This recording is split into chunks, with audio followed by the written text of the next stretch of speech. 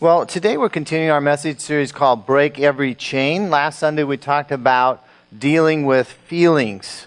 And as believers, we're not to live our lives based on our feelings. We are not to raise our children based on feelings. We're not to make decisions based on feelings. If we base our lives or live our lives according to feelings, we're going to end up in these chains of various kinds. And so we're to live our lives, talked to last week, and base our decisions on the knowledge of God. And that knowledge is revealed to us through the Holy Spirit and through God's Word. Today we're going to talk about practicing self-control. Now, what is self-control? Self-control is the ability to control your thoughts and your actions and your feelings through the power of the Holy Spirit. That is self-control. People who live their lives based on their feelings are essentially living out of control, just doing whatever they feel like, and they're going to reap negative consequences in their lives. 2 Peter 1, 5, and 6, and I'd encourage you to take out the white page in the middle of your program. It has the outline written out there. On the back are study questions that many of the life groups are going over in their discussion times. 2 Peter 1, 5, and 6 says, "For this very reason, make every effort to supplement your faith with virtue, and virtue with knowledge, and knowledge," which we talked about last week, with self-control. And so it does absolutely no good to have the knowledge of God in your life if we don't live with self-control, if we don't apply that knowledge to our lives. Now, there is a counterfeit form of self-control that we all are tempted to slip into. And this counterfeit form of self-control denies the feelings that we have. It hides, it suppresses the feelings that we have. Now, negative feelings are given to us by God as warning signs that there's something wrong in our lives, something that needs to be dealt with. And yet the human tendency is to say, well, there's nothing wrong with me. I'm perfectly fine. I'm just going to suppress that feeling. What are negative feelings? Well, guilt is a negative feeling. Guilt is a warning sign. You've sinned and you need to repent. You need to do something about it. Anger, that's a feeling, a negative feeling towards somebody else. That's a warning sign that there's problems in this relationship. Maybe there's problems inside of you, unforgiveness or something else that needs to be dealt with. And so God gives us feelings as warning signs. But when we suppress those feelings, when we say, oh, nothing wrong with me, and we defend ourselves, then we can't deal with the root issue.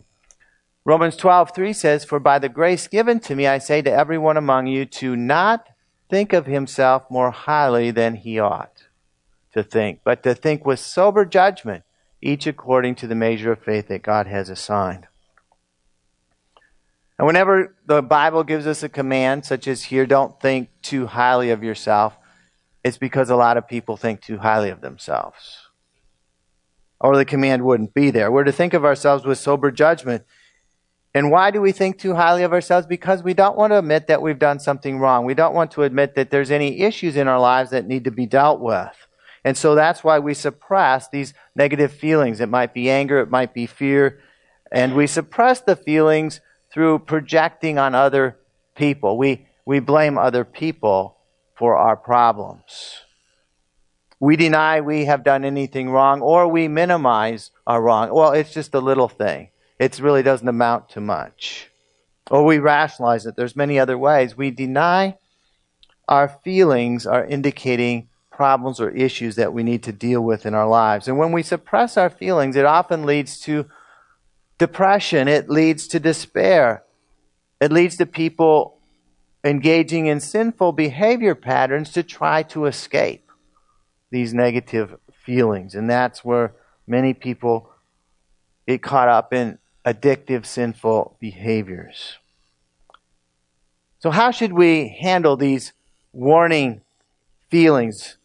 The Bible here says in Romans that we should think of ourselves with sober judgment. Don't think of ourselves too highly. We need to have a sober judgment of ourselves, and we need to deal with the issues that God is revealing to us. We ought to speak the truth to ourselves. You know, you can lie to yourself about who you are and what issues you have in your life.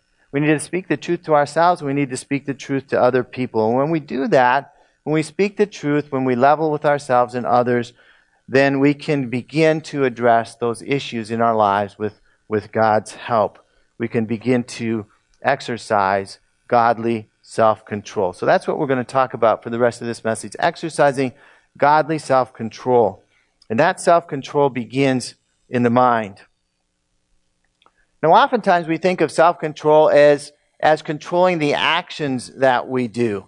And that is certainly an aspect of self-control, but self-control begins in our mind. Self-control begins with our thoughts. Jesus taught us that thoughts can be sinful, and sinful thoughts lead to what? To sinful actions. Sinful actions always are preceded by sinful thoughts. And so how can we begin to practice or grow in practicing self-control in our minds and in our thoughts? Well, our minds need to be renewed. Romans 12:2 says, "Do not be conformed to this world, but be transformed by the renewal of your mind, that by testing you may discern what is the will of God, what is good, acceptable, and perfect." And so in the Greek, the word conformed, it means to be pressed into the mold of something. To be conformed to the world is to be pressed into the mold of this world. And the world, that when the Bible refers to the world, it's not referring to planet Earth. It's not referring to the dust of the ground. It's referring to the sinful system that's all around us in the world.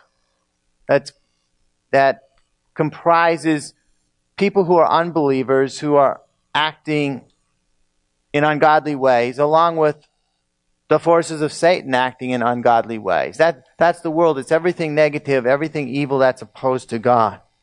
And so that world is exerting a pressure on us. It's trying to cause us to be conformed to it. It's trying to cause us to think the way it does.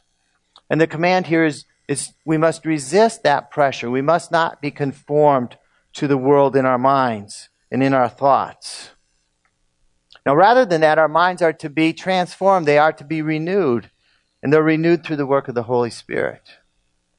And so in practice, how does this work? Well, we resist thoughts. We resist ideas that come from worldly sources. And we ask God to renew our mind, to cause our thoughts to be in keeping with His Word, to be godly thoughts as we pray and as we fill our minds with the Word of God. Our minds are transformed. They're renewed.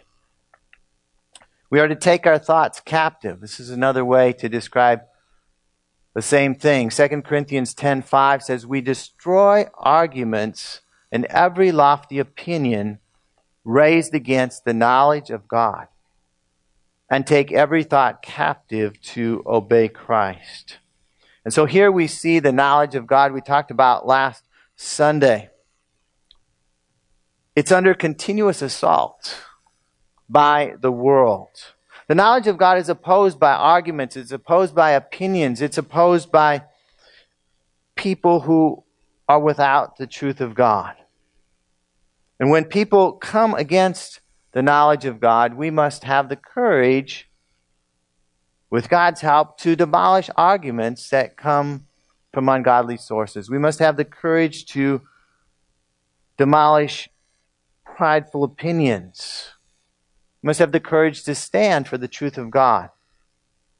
Not only directed towards people who are speaking ungodliness, but within ourselves. We must be careful not to submit to those ungodly thoughts, to those ungodly arguments, to those things that are contrary to the Word of God. We must take every thought captive to obey Christ. And every thought that's not in obedience to Christ must be rejected.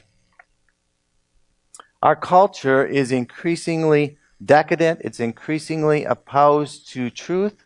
It's increasingly opposed to the knowledge of God. Just this past week, I read a recent Gallup poll, and the Gallup poll was looking at a number of issues, and it was asking people, do you consider these issues morally acceptable or not?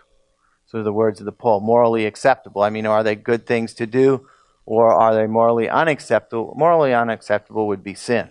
Morally acceptable is like, it's okay. And they were comparing the answers today in 2017 with the answers that people gave 5 years ago in 2012. It was a long poll. I'm just going to give 3 examples to kind of show you what they found. And it was quite stunning to me. So they asked, what do you think? Is this morally acceptable? Sex between an unmarried man and woman, living together before you're married. Do you think that's morally acceptable? It's considered morally acceptable by 69% of Americans today. And even more amazing, 5 years ago, the number was 53%. So in 5 years, the polls have moved 16%. Homosexual relations were considered morally acceptable by 63% of Americans. 5 years ago, only 40% considered morally acceptable. 23% jump in 5 years. Now, things don't move that fast usually. Divorce is considered morally acceptable by 73% of Americans. 5 years ago, it was only 59%. So we could go on, but the Bible unambiguously condemns all these type of behaviors as sin. Living together before you're married is fornication. It's wrong. Sex outside of marriage, whether it's adultery or fornication, is sin. It causes great problems. Statistics bear it out. But the Bible says it's wrong. Homosexual relations are wrong. Marriage is between a man and a woman. That's the only place that sex is allowed in the Bible. Everything else is sin. Divorce, God says He hates divorce. Divorce is condemned, except for exceptions of adultery. And so we could go on with many other statistics about the truth of the Bible. We'd see the same type of increasing numbers of Americans are believing things that are not true, believing things that are not according to the Word of God. And as I've said, not only is it concerning that the vast majority of people are believing these things that are not true, what's even more concerning is the rapid pace at which the opinions are changing. Just in the last 5 years. It's unprecedented. Normally these things take decades to change. And so the downward slide is accelerating. And why is this happening? Well, many churches today are no longer teaching the truth of God's Word. And churches that teach the truth, people drop out and go to a church where they're not challenged according to God's Word. At the same time, our media has been almost completely overtaken by unbelievers with ungodly agendas. And so self-control begins with being skeptical about almost everything you hear, watch, or listen to. You need to be skeptical. I think it's probably not true. It's probably got another agenda here behind it. I'm probably not getting the facts straight. They're probably twisting it. I mean, there's some truth to it, but they're probably twisting it to an ungodly agenda. And so we need to be very careful. We need to show, we could show that the thinking of people who claim to be Christians is going along, it's less than the majority of all the Americans, but it's going along the same trajectory. And so we need to be very careful to exercise self-control in our minds. And we do that by being sober-minded. 1 Thessalonians 5:6 says, "So then let us not sleep as others do, but let us keep awake and be sober." Now, to be sober here, I mean, it literally means, the literal thing is not to be drunk. It means to be sober. Also, that certainly is part of the meaning here, but it's also meant here figuratively. It means to be alert. It means to be able to discern what is true and false, not to be lulled into a false sense of security, not to just take whatever anybody says as fact. I read it on the internet, it must be true. No, it's probably not true. So to be sober-minded is to be careful what one reads, what one listens to, what one watches, so that your thoughts are not influenced in a wrong direction. We are to be watchful. 1 Peter 5:8 says, "Be sober-minded." Here we have it again.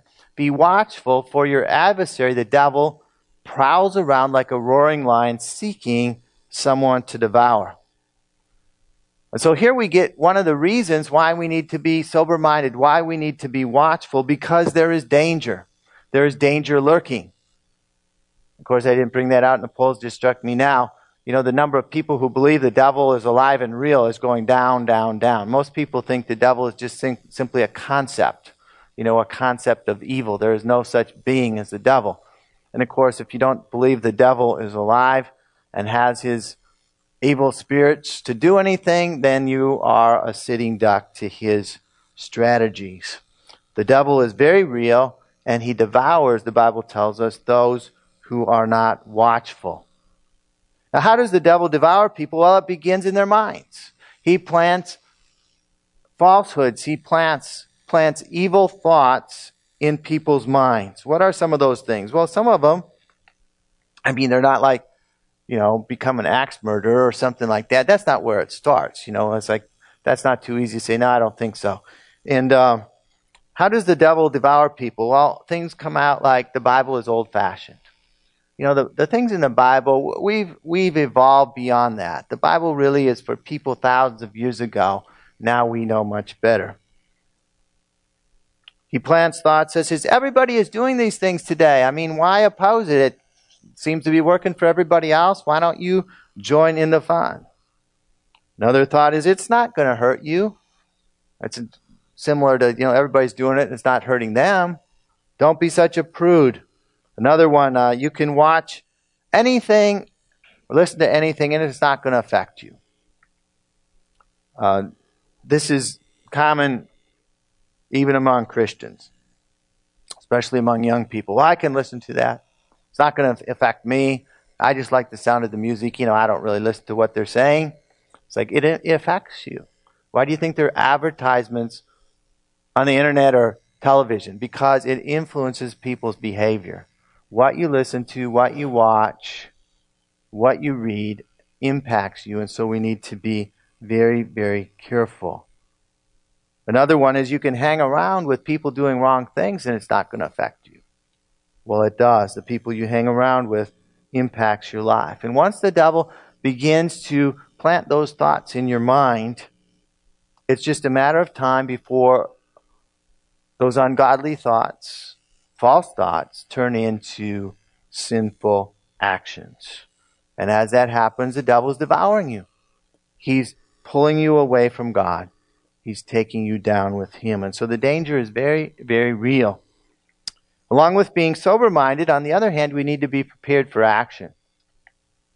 1 Peter 1:13 says, therefore, preparing your minds for action and being sober-minded, there we have it again, set your hope fully on the grace that will be brought to you at the revelation of Jesus Christ. And so what kind of action are we instructed or commanded here to be prepared for? We're to be prepared for godly action, for doing the good things that God created you to do. And when your minds are focused on doing good things, when your minds are focused on doing the right things, when your thoughts are headed in that direction, then you're not going to be thinking wrong thoughts. You're not going to be moving towards doing wrong things. And so it's not just a matter of saying no, no, no to something. It's a matter of saying yes, yes, yes to godly things and godly actions, and that will protect you as well. And so our minds must be alert at all times. We must not let our minds be dulled by drugs of any kind. We must not let our minds be dulled by alcohol. We must not let our minds be dulled by lack of sleep. Anybody ever understood that when you don't get a lot of sleep, you're more susceptible to temptation? Yeah, your mind is dulled. You're not operating at maximum efficiency. So anything that dulls your mind and keeps you not to be alert, you become more of a sitting duck for the enemy, for the devil. So also don't let your mind be blank. You know, that's one of the problems with some of these meditations. Just blank out your mind. That's not good. God says, let your mind be occupied with godly thoughts. You don't want an empty mind. Jesus even said, if you're empty, the devil is going to come in and try to fill that void. Your mind needs to be not blank, but occupied with godly thoughts. We need to be prepared for action for God. As I said, if we're doing the right things, we're not going to have the time or the energy. We're going to be going in the right direction to do the wrong things. Every Sunday we give you opportunities to be involved in doing good things for God, things that are going to expand the kingdom of God, things that are going to help you grow in your Christian life. Every person needs to be involved in a life group. That will help you. Practice self-control. Every person here needs to serve on a ministry team. And we could go on, preparing yourself for godly action. And when your mind is occupied by serving God, then you're not going to allow the ungodly things in our world around us to influence you in a negative direction. Exercising self-control. Galatians 5:22 says, the fruit of the Spirit is love, joy, peace, patience, kindness, goodness, faithfulness, gentleness, and self-control. There it is at the very end. Against such things there is no law. And so self-control is one of the fruit of the Spirit. And what does that mean? That means that you can't produce godly self-control on your own.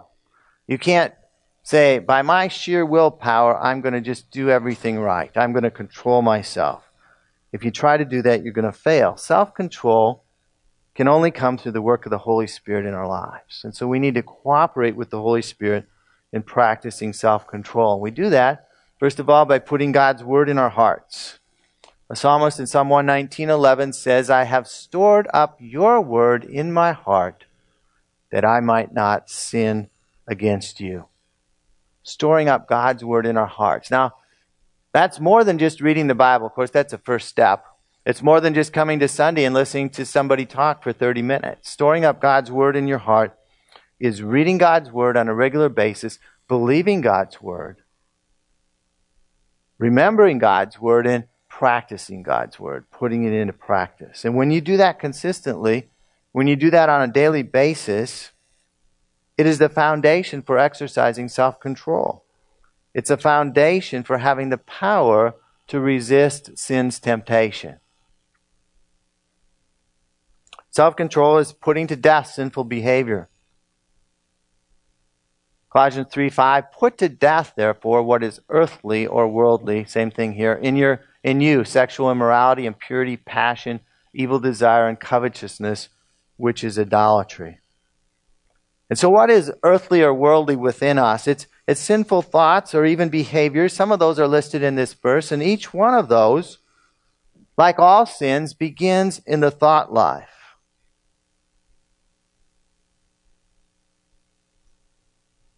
And so again, we're tempted, we see sexual immorality, say, well, I'm not doing that. I'm okay. And Jesus said, if you lust in your heart, if you have a lustful thought, you've committed sexual immorality. And so God wants us, here it says, put to death. I mean, be ruthless with these things, both in our thought life and if it's going on in our behavior as well. Be ruthless with all sin in your life through the power of the Holy Spirit. We can't tolerate just a little bit of sin. You know, I'm comparing myself to somebody else and I'm just doing a little bit. And I'm certainly not as bad as them. I'm just doing a little bit. Surely God understands. You tolerate a little bit of sin in your life and it's going to get bigger. It's going to grow. It's going to get worse and worse. Don't tolerate any sin. That's what self-control is all about. It's about learning to say no. Titus 2:11 and 12, for the grace of God has appeared, bringing salvation for all people, training us to renounce ungodliness and worldly passions, and to live self-controlled, upright, and godly lives in the present age. And so this verse tells us that God's grace trains us to do two things. First of all, we are to renounce or to say no to ungodliness and worldly passions, both in our own lives, and we are to stand up for the truth of God in the world around us, to speak against things that are wrong. So we are to say no, and secondly, we are to live self-controlled lives by the grace of God. And everything that God commands us we can do, even if we live in an ungodly, reprobate generation that is going downhill fast, we can live self-controlled lives by the grace of God. Now, every person has various weaknesses in their lives towards certain kinds of temptation, and every person is different. Maybe nobody else knows your weaknesses, but you know. You know areas in your life where it's hard to struggle against the temptation. You know areas in your life where you try to minimize your failings, so it's not a big deal. But you know deep down what your weakness is. God knows what your weakness is. And the devil knows what your weakness is. And so God wants God wants to help us to develop self-control in the area of our weaknesses. And so today, as we're wrapping up this message, think about your particular weakness. And if you're thinking, I don't have any weaknesses, you're thinking too highly of yourself. You do have a weakness. Everybody has a weakness, at least one. Most of us have multiple weaknesses. But think about your primary weakness. If you don't know, ask God, show me my weakness today, right now, because I need to know my area of vulnerability. Think about areas in your life where you've yielded to sin in the past. And if you think, well, I'm totally over that, I could never fall in that area again, pride goes before a fall. If you've fallen in the past, you need God's help so that you don't fall in the future. Because that was an area of weakness you've already yielded to in the past. And so this week, find a verse in the Bible that can help you resist a temptation in your area of weakness. That might be from the outline today, or you might find another one that deals particularly with your particular weakness, or it might be a general one that we went over today. Memorize that verse, recite it regularly, and when you're tempted, use that verse. Jesus rejected temptation, didn't give in to temptation by using the Word of God when he was tempted by Satan, and that's an example for all of us. Renounce that sin in your life. Ask God to help you to be strong, to help you put it to death. And then stay away from places, from people, from media that lead you to temptation in your area of weakness. That's why most people keep falling repetitively. They think things don't influence them. Look in your life what has influenced you in the past in this area of weakness and stay away from it. Whether it's people, like I said, places, media, whatever it is. And as you learn to exercise self-control in your life, you're going to become more and more free of the chains that cling to each one of us. God wants to keep on setting us more and more free. And so today, we've learned that in order to break the chains in each of our lives, we must add self-control to our knowledge of God. Self-control begins in the mind. We renew our minds. We take every thought captive. We need to be watchful, to be sober-minded, to be alert, preparing to do godly things, moving in godly directions, hiding God's word in our heart that will help us to renounce and resist sinful behavior that we're particularly susceptible to. And as we grow in self-control, we're going to become more and more productive in following Jesus in all of our lives. We're going to experience more and more of God's blessing in our lives as we walk in the fruit of the Spirit, in the fruit of self-control.